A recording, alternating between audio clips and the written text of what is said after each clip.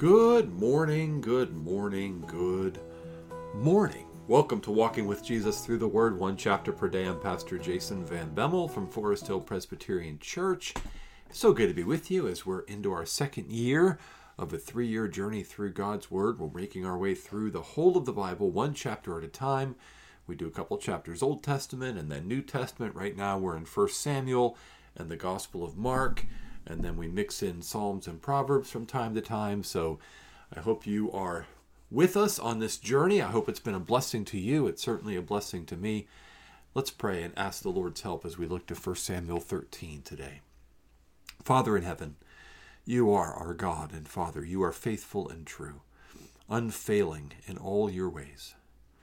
Father, please teach us from 1 Samuel 13 today. Please write it on our hearts and minds. Please help us to understand it, to treasure it, and to live it. We pray this in Jesus' name. Amen. 1 Samuel 13. King Saul.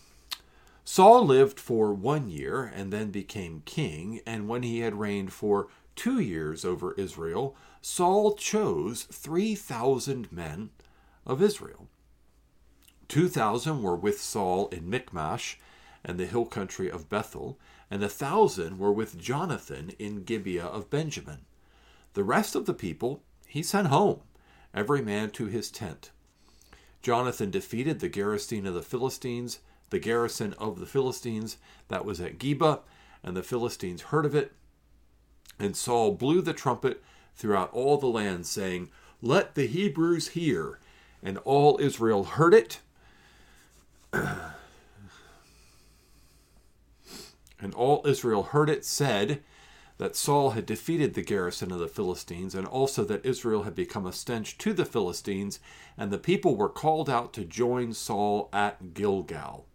And the Philistines mustered to fight with Israel 30,000 chariots and 6,000 horsemen and troops, like the sand on the seashore in multitude. They came up and encamped in Michmash to the east of Beth-aven. When the men of Israel saw that they were in trouble, for the people were hard pressed, the people hid themselves in caves and in holes and in rocks and in tombs and in cisterns. And some Hebrews crossed the fords of the Jordan to the land of Gad and Gilead. Saul was still at Gilgal, and all the people followed him, trembling. He waited 7 days, the time appointed by Samuel. But Samuel did not come to Gilgal, and the people were scattering from him. So Saul said, "Bring the burnt offering here to me and the peace offering." And he offered the burnt offering. As soon as he had finished offering the burnt offering, behold, Samuel came, and Saul went out to meet him and greet him. Samuel said, "What have you done?" And Saul said, "When I saw that the people were scattering from me, and that you did not come within the days appointed, and that the Philistines had mustered at Michmash, I said, now the Philistines will come down against me at Gilgal, and I have not sought the favor of the Lord, so I forced myself and offered the burnt offering."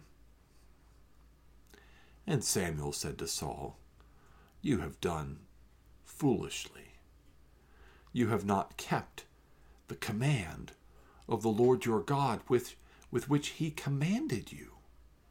For then the Lord would have established your kingdom over Israel forever, but now your kingdom shall not continue. The Lord has sought out a man after his own heart, and the Lord has commanded him to be prince over his people, because you have not kept what the Lord commanded you." And Samuel arose and went up from Gilgal. The rest of the people went up after Saul to meet the army. They went from Gilgal to Gibeah of Benjamin, and Saul numbered the people who were present with him, about 600 men. And Saul and Jonathan his son and the people who were present with them stayed in Gibeah of Benjamin, but the Philistines encamped at Michmash. And raiders came out of the camp of the Philistines in 3 companies. One company turned toward Ophrah, to the land of Shual, Another company turned toward Beth Horon, and another company turned toward the border that looks down on the valley of the Zeboim toward the wilderness. Now, there was no blacksmith to be found in all the land of Israel, for the Philistines said, lest the Hebrews make themselves swords or spears. But every one of the Israelites went down to the Philistines to sharpen his plowshare, his mattock, his axe, or his sickle. And the charge was 2/3 of a shekel for the plowshare and for the mattocks, and 1/3 of a shekel for the sharpening the axes and for setting the goads. So on the day of battle, there was neither sword nor spear found in the hand of any of the people with Saul and Jonathan. But Saul and Jonathan his son had them, and the garrison of the Philistines went out to the pass of Michmash. Well, we've got a very interesting and troubling scene here early in the kingship of Saul.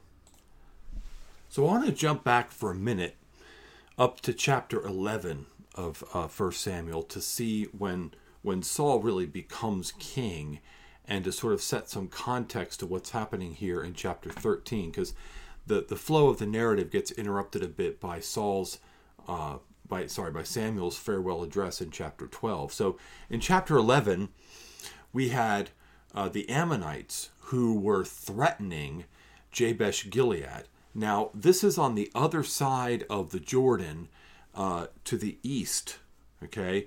And so that threatening at the hands of the Ammonites is what really triggers Israel to rally to Saul and to become, to really acclaim him as their king. Now, when they attacked the Ammonites, again, this is on the east side of the Jordan, they had 300,000 people of Israel and 30,000 men of Judah, and they were delivering the men of Jabesh Gilead from this eastern threat of the Ammonites. Well, today it's a little bit later, so it's a year or 2 years later, and he is on the other side dealing with the Philistines. The Philistines are to the southwest of Israel. So let me just bring up a map real quick. Sometimes I find it's helpful to have these maps that help us kind of see where things are. So the Jordan River, right, is the boundary between the bulk of Israel, which is to the west of the Jordan, and then the outposts that are to the east. And Jabesh Gilead would have been to the east of the Jordan. But now we've come really to sort of central Israel between the Jordan and the coast. And the Philistines lived to the west, and they had been harassing Israel for a long time. We get in this chapter even the idea that there were no blacksmiths that were even allowed to operate in Israel. Why? Well, because the Philistines didn't want the Israelites to have weapons. And so they had so oppressed the Israelites that there were no blacksmiths in the land. But Saul gathers just a few thousand people as a sort of standing army, 3,000 of them, and they're north of Jerusalem, and they're in this area. And Jonathan is at Gibeah, and Jonathan attacks the Philistines, and then the Philistines retaliate the attack on their Philistine outpost by gathering all of their forces to Michmash. Okay, and that's sort of the setup here is, poking the bear, we might call it, because Jonathan has sort of taken out this outpost of these people who are this nation that is much more powerful, has been oppressing Israel for quite some time. And so Jonathan defeats the garrison that's at Geba, and the Philistines hear of it, and Saul calls for all the people to come. And at the start of this, he's got really 3,000 people. He's got 2,000 with him in Michmash and in the hill country at Bethel, and there's 1,000 that are with Jonathan in Gibeah of Benjamin. But now he blows the trumpet, and thousands of people from all across Israel come out. But the Philistines also muster their people to come out. And the Philistines, they're just a more powerful nation who's got a longer track record of war, and they've been oppressing Israel for generations. And they're able to muster 30,000 chariots and 6,000 horsemen. Now, Israel basically has always had just foot soldiers. And so even if you had an army of, say, 300,000 foot soldiers like they were able to bring against the Ammonites, if you're facing an army with 30,000 chariots, those chariots and 6,000 horsemen, you got 36,000 mounted chariots and horsemen, and then the troops of sand like the seashore. There's just no human way that Israel has the resources to be able to oppose this large of a force. And so they gather, and the people are trembling. Verse 7 tells us, some Hebrews crossed the fords of the Jordan to the land of Gad and Gilead. Saul is still at Gilgal, and all the people who followed him were trembling. So some of the people had started to go home. Some of the people were hiding themselves. Some of the people were going back in the other direction. Okay, let me bring up that map again just to give you that setting. So some of the people, Gilgal, right, and then across the Jordan River into Gilead, that's where some of the people had gone off to the east. But Saul is here. Saul is remaining, and the Philistines are gathering. And so what is going to happen? Okay, I wanted to explain this because we can sometimes lack empathy for the people who are in the Bible because we don't understand their circumstance, and we think, well, what's the big deal? Why wouldn't he wait for Samuel to come? Samuel told him to wait. What's the big deal? Well, 7 days is a long time to stand around waiting when you're facing this kind of unopposable foe, right? And when people are ditching it and they're heading for the hills and the rocks and the tombs and the cisterns, and they're crossing the Jordan and they're going back over to the east, and you're losing your standing army, and later we're going to see he's got like 600 guys with him. Like he's in a hard pressed situation. But what is Saul's root issue from the very beginning? It's insecurity. Insecurity, which leads to a lack of confidence and trust in the Lord and in his promises. And in this case, what it causes him to do is it causes him to be in fear of the Philistines, and then, perhaps even more so, in fear of losing the hearts of the people following after him. So not only is Saul afraid of the Philistines, that seems like a natural thing. However, we see in verse 11, perhaps, the heart of the issue with Saul. When I saw that the people were scattering from me, and that you did not come within the days appointed, and that the Philistines had mustered in Michmash, I said, now the Philistines will come down against me at Gilgal, and I have not sought the favor of the Lord. So Saul is wanting the favor of God, but he's not willing to be obedient to God. He's not willing to do what God has called him to do, which is to honor those whom God has appointed to be priest, and to stick within his role as the one whom God has anointed to be king and to lead the troops, but not the one to offer sacrifices, not the one to seek the favor of the Lord. He needed Samuel, because Samuel was a priest and a prophet, and Saul was the king. And in the Old Testament, the absolute prohibition was that you could not be king and priest. You could be a king and a prophet, like David was. Even Saul was among the prophets. You could be a king and a prophet. You could be a priest and a prophet, like Samuel is, but you absolutely could not be king and priest. King and high priest, those are two ruling offices. Those are two crowned positions of authority. to rule over the civil life of Israel, in their military, in their government, to rule over the worship life of Israel as an intercessor between God and the people to offer up sacrifices. And you cannot be both of those things because only Jesus can. You see, Saul's not qualified. Only Jesus is going to come along, as Melchizedek is the type of this from way back in Genesis 14. Melchizedek was both king of Jerusalem, king of Salem, king of peace, and Melchizedek means king of righteousness, and he's also priest of the Most High God. And he's a type of Christ, a foreshadowing of Christ, who is the only one who's qualified to be both king and priest.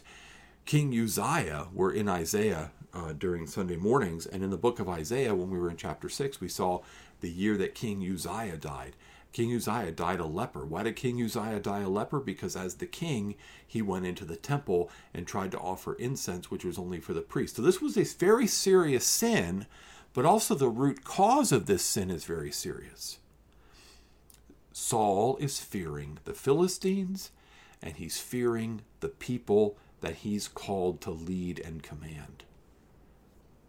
And think about it. If he's fearing the Philistines and he's fearing the people he's called to lead and command, who is he not fearing? He's not fearing the Lord. He's not walking in obedience before the Lord.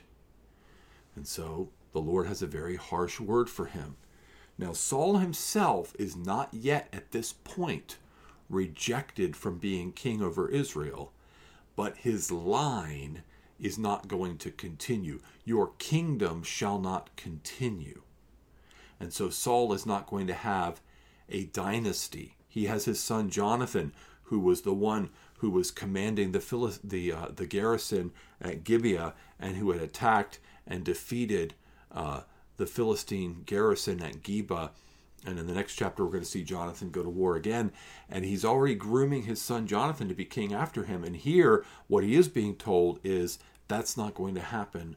God has someone else in mind who's going to be king. So what can we learn? How can we apply this to ourselves? Well, first of all, where is Christ in this passage? Well, he's the one who is king and priest. He's the one who both rules over and defends and protects and fights for his people, but who also blesses us and wins the favor of God for us and is both high priest and sacrifice for us. So Jesus is the one who fulfills, right, this whole scene of king, battle, priest, sacrifice. Jesus is all of that. He's the all-sufficient one. But I think the take-home lesson for us, what we need to drive home to our hearts by the power of the Holy Spirit working in us, what needs to be driven home to our hearts is this very simple and yet very profound and very powerful and very needed lesson. And that is, if you do not fear the Lord, you will live in fear of men and you will never be faithful to God. If you do not fear the Lord, you will live in fear of men and you will never be faithful to God.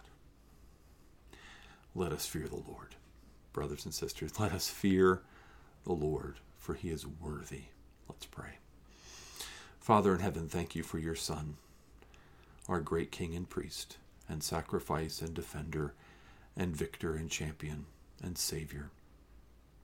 Help us to walk in the fear of the Lord. Help us to live in fear of you all the days of our lives, that we might honor you, for you are worthy to be honored.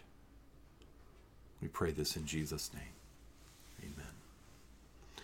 Well, that is 1 Samuel chapter 13. Tomorrow we're going to move on to chapter 14 as we'll continue this unfolding battle with the Philistines. Hope you can join us for that. And as always, have a blessed day in the Lord.